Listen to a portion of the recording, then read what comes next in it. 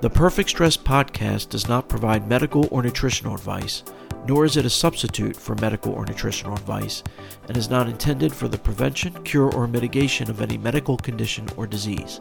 This podcast provides information only. Please consult a physician or nutritionist for advice. Hello and welcome to another episode of the Perfect Stress Podcast, where we walk that fine line between being productive and overdoing it and triggering stress-related symptoms. I'm Adam Darrow, your host and founder of MyStressAlarm.com. Well, I hope you all had a spooky Halloween last Sunday. I've always liked Halloween. It's fun to dress up. It gives you an excuse to act like a kid for a day. And it's a holiday filled with storytelling.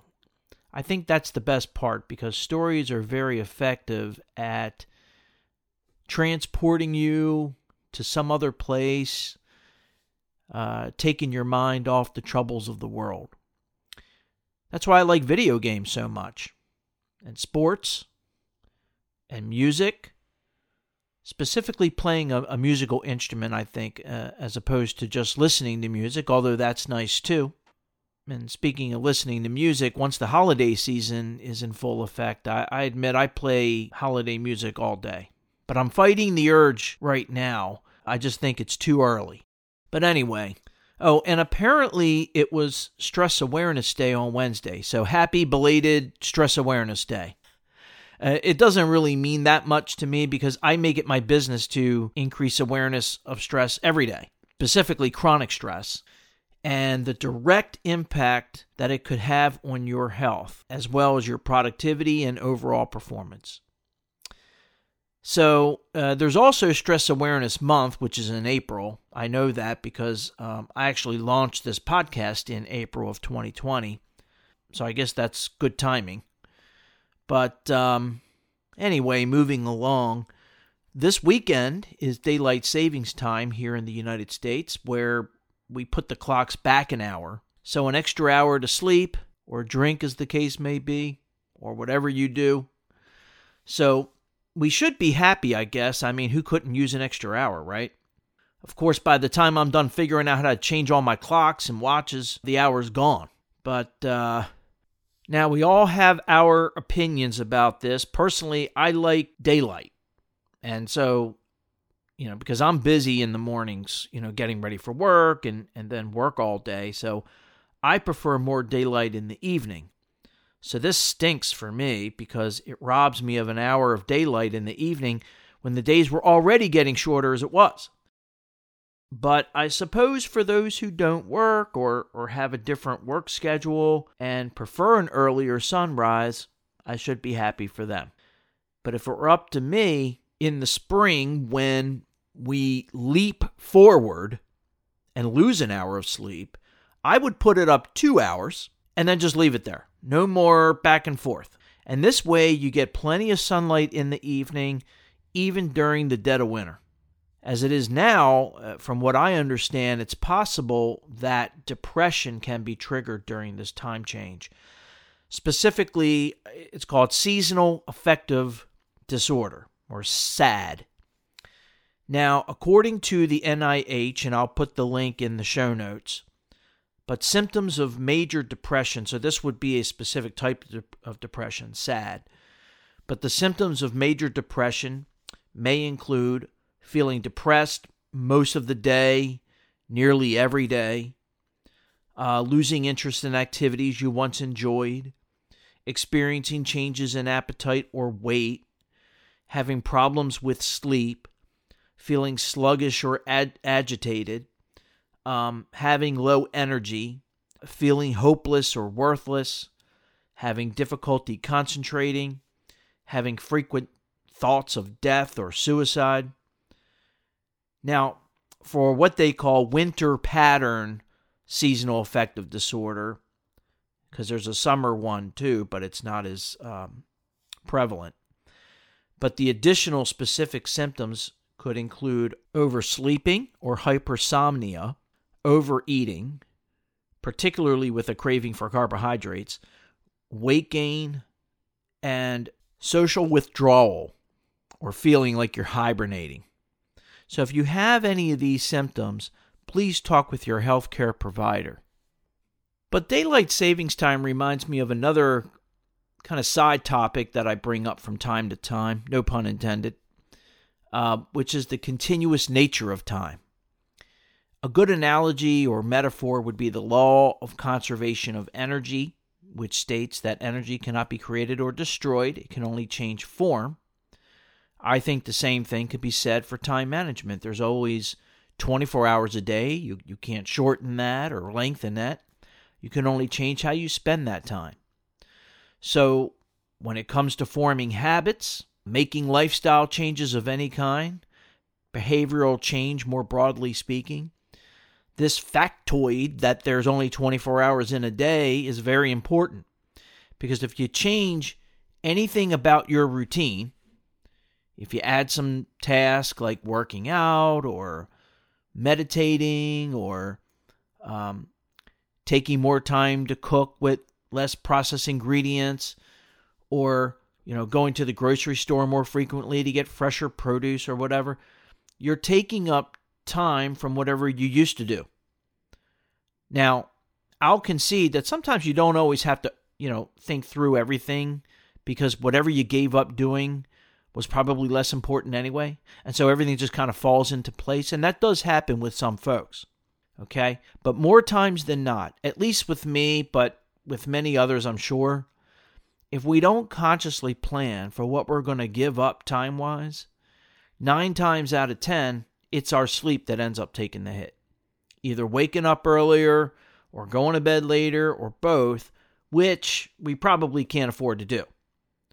So this is, again, where the sustainability planning comes in that I talk about often, specifically the task inventory and task trade-off plan.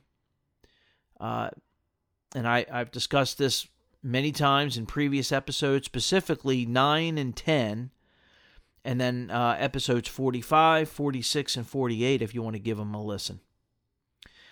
So when a workplace wellness program or a wellness coach or a health coach or whomever advises you to take just 10 minutes in the morning to meditate, or 15 minutes for a quick, efficient total body workout, or to take the extra time to cook your meals from scratch because it's so much better for you than eating a lot of processed foods, that's time you have to take away from something else, which often gets overlooked or neglected, and inevitably the trade-off ends up being sleep and rest, as I mentioned. And most of the time, that's not a good trade-off. Okay? Yes, whatever your new habit is probably something good for you, but if the trade-off has to be sleep, that trade-off is probably not a good trade-off, okay, for most of us. So we want to incorporate the new habit, for sure, but we want to do it in a way that that there is a net benefit, a net positive benefit. Now, another aspect to the continuous nature of time is the aging process. And that's from a physical sense, but also from a cognitive sense as well. You could do certain things to appear younger or to feel younger or even perform younger from a cognitive standpoint or from a physical standpoint, but you can't stop the aging process. And believe me, I'm reminded of this every day now with my back injury. Because even if you have no back issues, what I've learned is that your discs in your spine contain less and less fluid as you get older. And it acts as a shock absorber. And so when you have less fluid, this compresses your spine. Okay? And eventually, most of us will experience back issues from what they call stenosis, where a nerve, one of the nerve roots, gets pinched as a result of that compression. So not to depress you or, make things seem hopeless. It's just a fact of life. It's partly how we're designed. and the fact that we walk on two legs instead of on all fours, wear and tear and gravity and all that good stuff. And it's not just the physical things, it's the moments in time and how we perceive the world at any given moment. Kind of like what I was saying about Halloween and storytelling.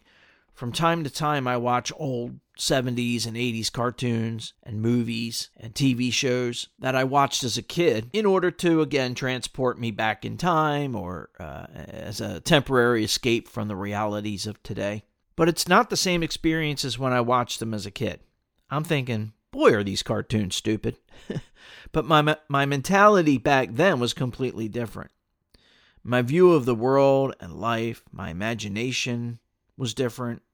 And so the experience was different and can't be recreated or preserved. You can't bottle it up and recreate the experience later in life. It doesn't work that way. And it's just another reminder of the continuous nature of time. And the significance of that in relation to stress is that you can't control the continuous nature of time. And the definition of stress is the emotional reaction to something you can't control or something you've lost control over or perceived to have lost control over. So you can try to fight it, but I think it's I think it's a fool's errand. Better to embrace it. Embrace life, embrace time, and just go with it. That's life. Go with it. As a kid, the days seem longer. Let's face it. A year seems like forever as a kid. The relativeness of everything is different. But as an adult, you realize how short life really is and how things can change on a dime. And again, I was reminded of that when I was injured, back in July. I went from a fairly active lifestyle to completely sedentary. And that took some getting used to. But I'll be back for sure. I'll be hiking again and hopefully traveling and doing all sorts of things before you know it. It's just a waiting game now. As long as I don't do anything stupid or re-injure myself or make my situation worse somehow. So anyway, as we head into the darker days of winter and the cold, which all add stress to our lives, I invite you or challenge you to see the beauty in winter. The awesome, albeit early, sunsets. The crispness of the cold air. I almost said Christmas. The difference in the landscapes due to less foliage. And just the wondrous nature of our world and how the seasons change like clockwork. I don't know about you, but it gives me a sense of calm, a sense of comfort and normalcy in an ever-changing world. Something that you can always rely on, the consistency of the seasonal changes. And for that matter, the sunrise and the sunset. And as far as the continuous nature of time, again, I try not to fight the aging process, but rather accept life as it is and try to enjoy the world and just kind of go along at that pace, and of course help people along the way in whatever capacity I can, including but not limited to this podcast. So anyway, that's my 2 cents for this week. I really value your feedback. Please don't be shy. You can post a comment on the Perfect Stress Facebook page, and always feel free to email me directly at adam@perfectstresscoaching.com. Again, that's it for this week. Please stay safe. Wishing you good health and success. And as always, thank you very much for listening. If you have an autoimmune disorder, heartburn, tension headaches, irritable bowel syndrome, high blood pressure, depression, or something else you think is stress-related, please try MyStressAlarm.com today. It's free for a limited time. There's no wearables or sensors needed, and it takes just 1 minute a day if you're slow. That's MyStressAlarm.com. Anyway, thank you very much for tuning in, and if you'd like to get new episodes automatically, just click subscribe. Also, I'd be much obliged if you left a review or comment. Well, until next time, wishing you good health and success, and remember, stress less to be your best.